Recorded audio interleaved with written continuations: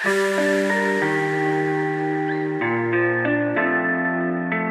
everyone, and welcome to A2I Dyslexia Podcast, All Things Dyslexia. We want to thank you all for listening to our podcast that we share on Acast and the amazing feedback that we've got from all our listeners across the world. Today's topic is really, really close to my heart. Very interesting topic. And we have an amazing gentleman who's coming to talk to us about dyslexia overcoming difficulties.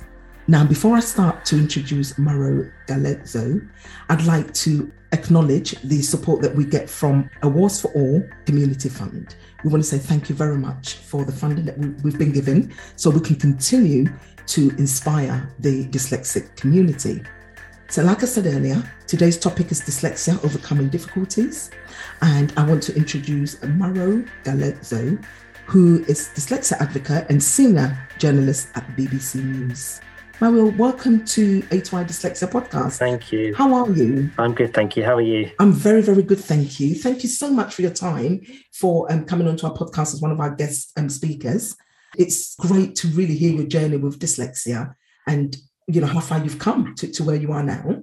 I just wondered if you can kind of tell our listeners a little bit about you, who you are and what you do, and why you are so passionate to make a change in the workplace. Okay, so I was born in London and I grew up in an Italian family and I was fortunate to be diagnosed with dyslexia when I was about 9, so relatively young.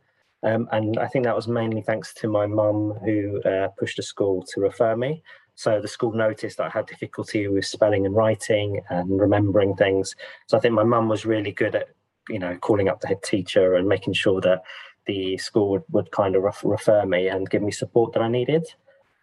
So I had support throughout the primary school and then a support throughout high school. So I was lucky to get support throughout university with extra help with exams and extra support with tutors. And then suddenly when I entered the workplace, that kind of support support network stopped and I stopped talking about dyslexia. So I was quite fortunate to get work experience at a local newspaper and lucky to have a boss who I don't think knew I was dyslexic, but he kind of let me get on with things and kind of learn from my mistakes. So years later, I realised that they were quite a couple of dyslexic traits I had that I didn't realise at the time. But he was very understanding, very supportive kind of boss.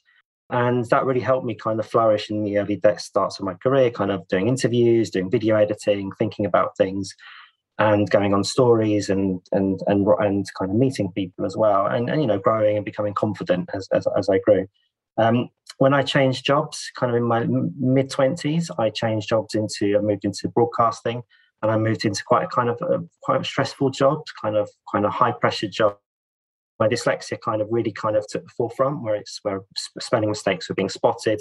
There were grammatical errors, there were inaccuracies, and I was really, at that time, I was scared about disclosing. I didn't tell anybody that I was dyslexic. And it was only when I was made redundant after 2 years in that job that I finally told management that I was dyslexic. And what they said to me is like, if you told us, if you'd mentioned to us at the time, we would have maybe given you a different job, given you support and so on. So when that kind of experience kind of shaped me in quite a big way. I had a couple of years where I was freelancing and then I joined the BBC in 2017. And I think that kind of experience I had was quite important to me. So when I started at the BBC, I felt quite comfortable telling people that I was dyslexic and that I needed help because I didn't want to go through that experience that I'd been through. And I was quite lucky. Management were quite supportive, probably not really understanding kind of what they had to do, but they were all they let me know what you need, let us know how we can help you, help me with subbing, with checking things over, giving me extra time to do some work. And it was only up until about 2 years ago where I wrote a piece about dyslexia in the workplace. So I managed to get that commissioned, which I was quite pleased about for the website. And on the back of that, somebody got in touch with me from the Neurodiversity Network at the BBC, saying that they were looking to set up a new network and if I was interested in joining.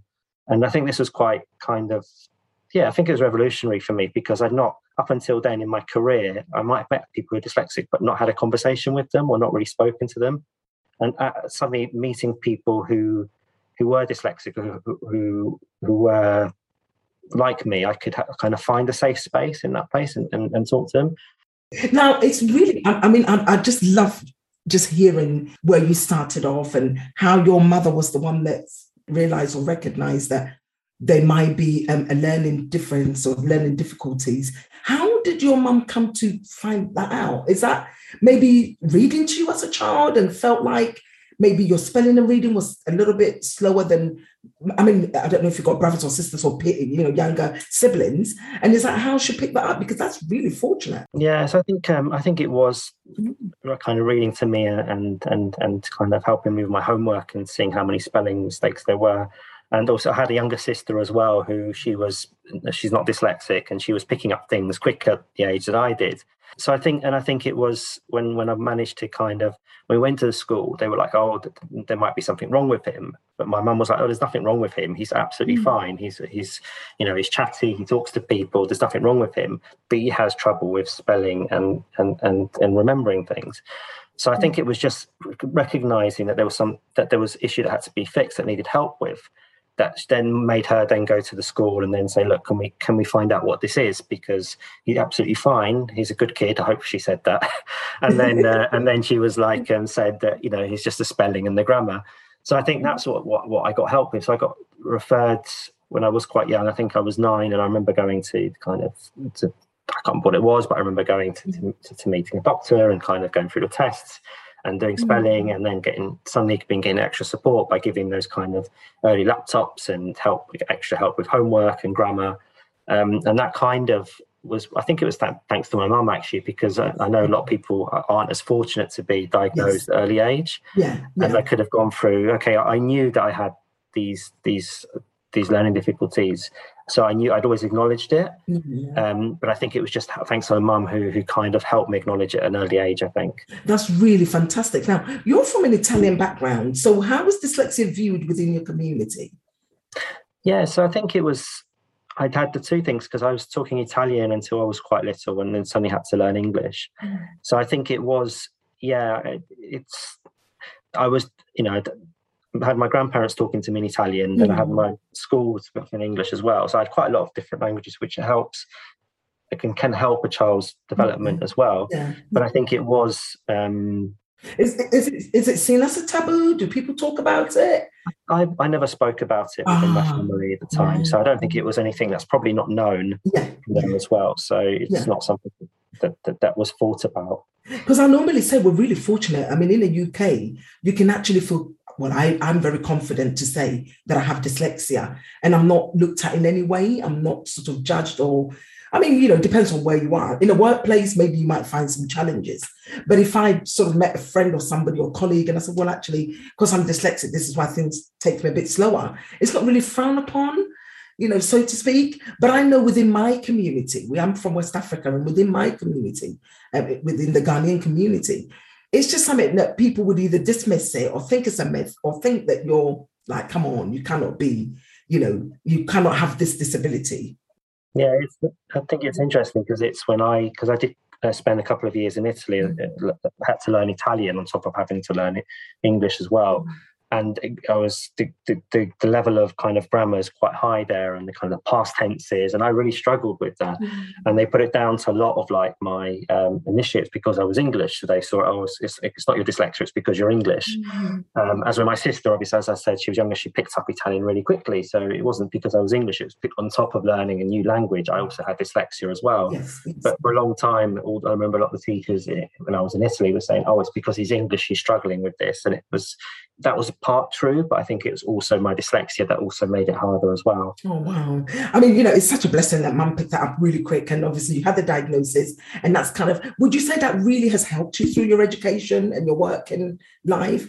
Obviously, when you're diagnosed later, it's like, what? You would have gone through a lot of struggles before getting to that. Yeah.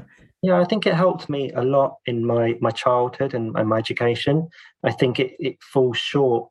Things might have changed now, but I think it falls short when you go into the workplace because suddenly you lose that safety network. Your mum can't come with you to work, for example. So you have to suddenly go into workplace and prove yourself. And there's a lot of, especially when you come out, you want to do work experience, you want to work hard. So I think that I'd found that when I finished university, suddenly dyslexia wasn't I didn't factor it in. It wasn't, obviously I still had it and I still was living with it, but I never really, I never had that support in my workplace that I had in my education. Yeah, it's always a challenge in a workplace, isn't it? Which brings me on to my first question, actually, for this podcast. How was it for you disclosing? How important was it for you to disclose your dyslexia in the workplace? I certainly didn't think about disclosing my dyslexia in my early days in my workplace. It never came up. I never spoke about it. I think it was only with experience and the experiences I had and how many years I'd been in the industry that I felt more comfortable to talk about it. And I realized actually when I did disclose it, it wasn't such a big issue, but I think it's harder when you're starting out, because especially if a job requires you to do writing or remembering or to do those kind of, your spelling as well, it's hard to disclose, I think, when you're younger. And I think it is after you've been there for a couple of years, you've got a bit more experience that I felt then a bit more comfortable talking about it. Yeah. So I think it wasn't a thing where I went to HR. I just started talking to my bosses and said, look, I've got dyslexia. I need some help. Can you sub this video for me? Can you sub my text for me? Extra pair of eyes. And I always used to say that, can I have an extra pair of eyes, please? So I think that came with kind of just confidence and with age as well, I think. Yeah. But I do appreciate it's not easy at all to disclose when you're starting out in your career. Yeah, I'll be really honest with you. I mean, in the past, when I've gone and applied for jobs, it was like, do I say it or do I not say it? So some application forms I'll put on there that I have dyslexia. And believe it or not, Maro, I will not hear from them. And some application, I'll put it on there and maybe I'll get the interview. And when I get to the workplace, I'm like really struggling. They'll say to me, well, what can we do to make your work life easier? And maybe I'll mention all my gadgets and all the laptops and all the things that I need. But you still feel like there's this heavy load on you, because part of my dyslexia is I have to work in total silence. I can't work with too much noise going on. So if it's an open plan office and phones are ringing and people are talking about, I don't know, EastEnders or whatever they watched last night, it completely throws me. And all of a sudden, my concentration is somewhere else.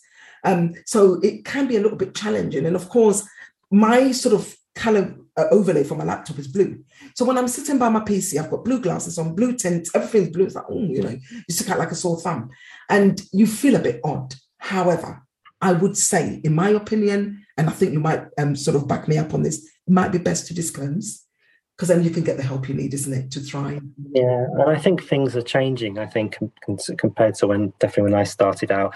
There's a lot more companies kind of talking about neurodiversity, embracing it, and HR are starting to wake up on it as well. So I don't think it's still fully understood, but for example, Universal Music, there's a couple of big companies that are making neurodiversity a big part of what they're doing as well. So I don't know, it'd be nice that one day somebody could disclose and not only just say, okay, here's the support you need, but great, you're dyslexic, you're autistic, we've got a perfect opportunity, perfect position for you, because we know that you can excel in this.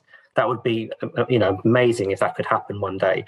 I think we're still not there yet, but I do think there is progress that is being made where people are a bit more comfortable. And I also find, you see a lot of younger people on TikTok or social media talking about it. Yeah. They're a lot more confident than when I was as a kid, and I see that as well on social media. Absolutely. So they're probably a bit more confident going into workplace talking about it and disclosing it. Now, you and I know that dyslexics' creativity is a gift for us. And I mean, somewhere like a broadcasting corporation is a perfect place to work. It's all sort of creativity. Now, what I found really fascinating, and I was really amazed, and I just couldn't stop, like, when I first spoke to you, dyslexic, and you write, don't you? You're a journalist. So I'm like, How does he do that? Share that with us. How do you really? So I don't write as often as I used to. And I think this has also come down to changing roles. But I've realized that when I was writing in my previous role, when I was writing an article a day or 1 or 2, 3 articles a day, I struggled because, you've got a deadline. As soon as you've got a deadline, there's stress, and then you need to get your typos right and your accuracies right. So I write now, but like a couple of times a year, maybe, depending when I've got a story to tell. So I'm lucky to be at the moment where I'm in a position where I can pitch a story and pitch the story that I know that I can do as well, and actually have the time to go and do it. So I think, with dyslexics, I think we're good at visualizing the story, realizing what we're going to do. And then, despite what a lot of people say, I think dyslexics we're quite good at talking to people, having communication with people. So I love the interview stage of it as well. So having my iPhone recording as well, and then just chatting to somebody and having an interview, and then afterwards the dreading going back an hour interview to go back and find a couple of quotes. That's the harder part. But I think having the time to do it, I think it's helped me think, okay, I've had this idea, I want to do this story. I've pitched it to the right editor. The editor knows that I need a bit more time, and then I can then go off and do the interviews, and then the hardest part is the actual writing and putting it together and changing it so many times until it's right, and then you still submit it, and then you still think more can be done to improve it. But I think years ago I used to get stressed, and I used to think, oh, this is me. Why am I struggling with this? But now I think I'm embracing it a bit more, thinking, okay, this is my dyslexia. Processing it, or how I'm writing the article, is different than maybe I was doing 5-10 years ago. Yeah. So what sort of advice would you have for the younger generation, or a younger person who is an aspiring journalist or want to get into broadcast and probably think, oh, would I be able to do this because of my specific learning difficulties, i.e. dyslexia and so forth? What advice would you give to that young person? 2 things that I think would be: the first thing, I think, be kind on yourself. I think it can be very frustrating at times having dyslexia, and especially in a society that you need to be, everything to be perfect, good spelling, good grammar. And I think being kind on yourself and actually realizing that you can make mistakes and it does take time, I think that's one advice I would give. And secondly, I think the advice I would give is to find other people like ourselves and other people who are dyslexic, and just join communities, talk to people. And it's amazing that when you meet people, when you meet other dyslexics, that you're something like, so much you learn about yourself, and so much you realize, oh, I didn't realize that that's so much like me, and muddling up my words or something like that as well. And you don't feel as alone. Yeah. I think that would be my two tips, I think. Yeah. I mean, I know you're a proud dyslexic and you champion for neurodiversity at your workplace. So tell me a little bit about that network and how that became what it is today. So the network is still kind of going through the process of kind of being recognised. And I think it's just people coming together and recognising the need of having a neurodiversity network. There's a lot of organisations that are kind of going through that same process and journey. And I think it's to help the staff, or help the journalists that we have within the BBC I think we set up ourselves as unofficial about a year and a half ago, and it's already had kind of 100 members. So there are people within the organisation who are dyslexic or autistic or ADHD who haven't really thought about it or thought about it themselves, and actually to find a community and network, I think that's been really beneficial, I think. Yeah, and I'm just thinking a lot of organisations should really be going that way, to be honest, because sometimes we just feel alone. I mean, when I was working in the corporate industry, I just used to feel it's just me. Yeah. And the amount of times I'd spend in the staff room or the toilet crying because I just thought it was just me. And if there is a network, you could always sort of, bounce off somebody for an idea, or, just like you said, when you meet another dyslexic, oh, what a relief. I'm not alone in this. Yeah. I'm not the only one that's struggling to understand what I'm meant to do, processing information or following directions or forgetting people's names or whatever it might be, And I think it's just a fantastic work that yourself and the other members in that neurodiversity network is doing, and continue to keep doing that work. Is there any sort of last words you want to say to our listeners? Yeah, just I think I just kind of the overcoming dyslexia. I think there's a lot of my time, and other people, I don't know if other people feel the same, but there's a lot of time where I was, making lists, working really hard, strategic thinking, and I always thought that was me working hard despite of my dyslexia or overcoming my dyslexia. But I think as I've met more people who are dyslexic and I spent more time, I've realised that I've done all that because of my dyslexia. So it's just a small change, but for me it's been quite important. I'm hoping other people might think, oh, well, I can't do this because of my dyslexia or something as well. And actually I have done this because of my dyslexia, not despite my dyslexia. I think just that change in my mind, and I'm hoping a lot of other people hopefully think that actually their dyslexia is, they call it a superpower and so on. But if a kid or a child or somebody just starting out in their career just thinks their dyslexia in a different way than they've been brought up or they thought about it, I think it just suddenly changes your outlook on your work or on your life as well. Absolutely.